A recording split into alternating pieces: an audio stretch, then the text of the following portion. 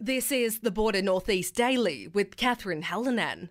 A vet, gymnasium, medical centre and various other shops will be added to the Coles shopping complex at the new commercial development in Thurgoona. Construction commenced on the new 24/7 Plus Fitness located off Diamond Drive across the road from the BP on January 15. The new Plus Fitness, being built by Albury-based builders Joss Construction, will include an underground car park and is set to open in late June 2024. Thurgoona Woolworths is also scheduled for an upgrade, with a click and collect store opening on the top level of Thurgoona Plaza.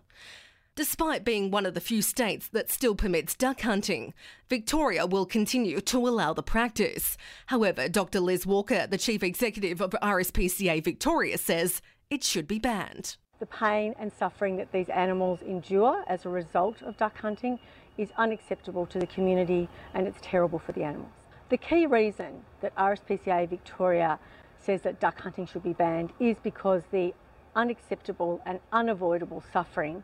And the annual Victorian Sports Awards are being presented later this year, and it's your chance to get an entry in. Daniel Brewer has all the details.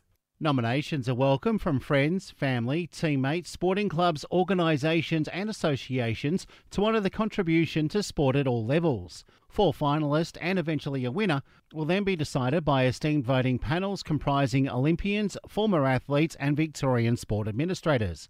Finalists will be announced in April before the winners are revealed on Wednesday the 12th of June at Marvel Stadium. Daniel Brewer, Ace Radio. To sport, the Thurgoona Football Netball Club is actively seeking a fresh lineup of volunteers to assume diverse roles within the club for the upcoming season.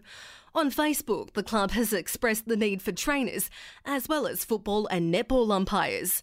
The club is also in search of volunteers to undertake various behind-the-scenes responsibilities. Those interested are encouraged to reach out to the club via Facebook or email. And that's the latest news and sport.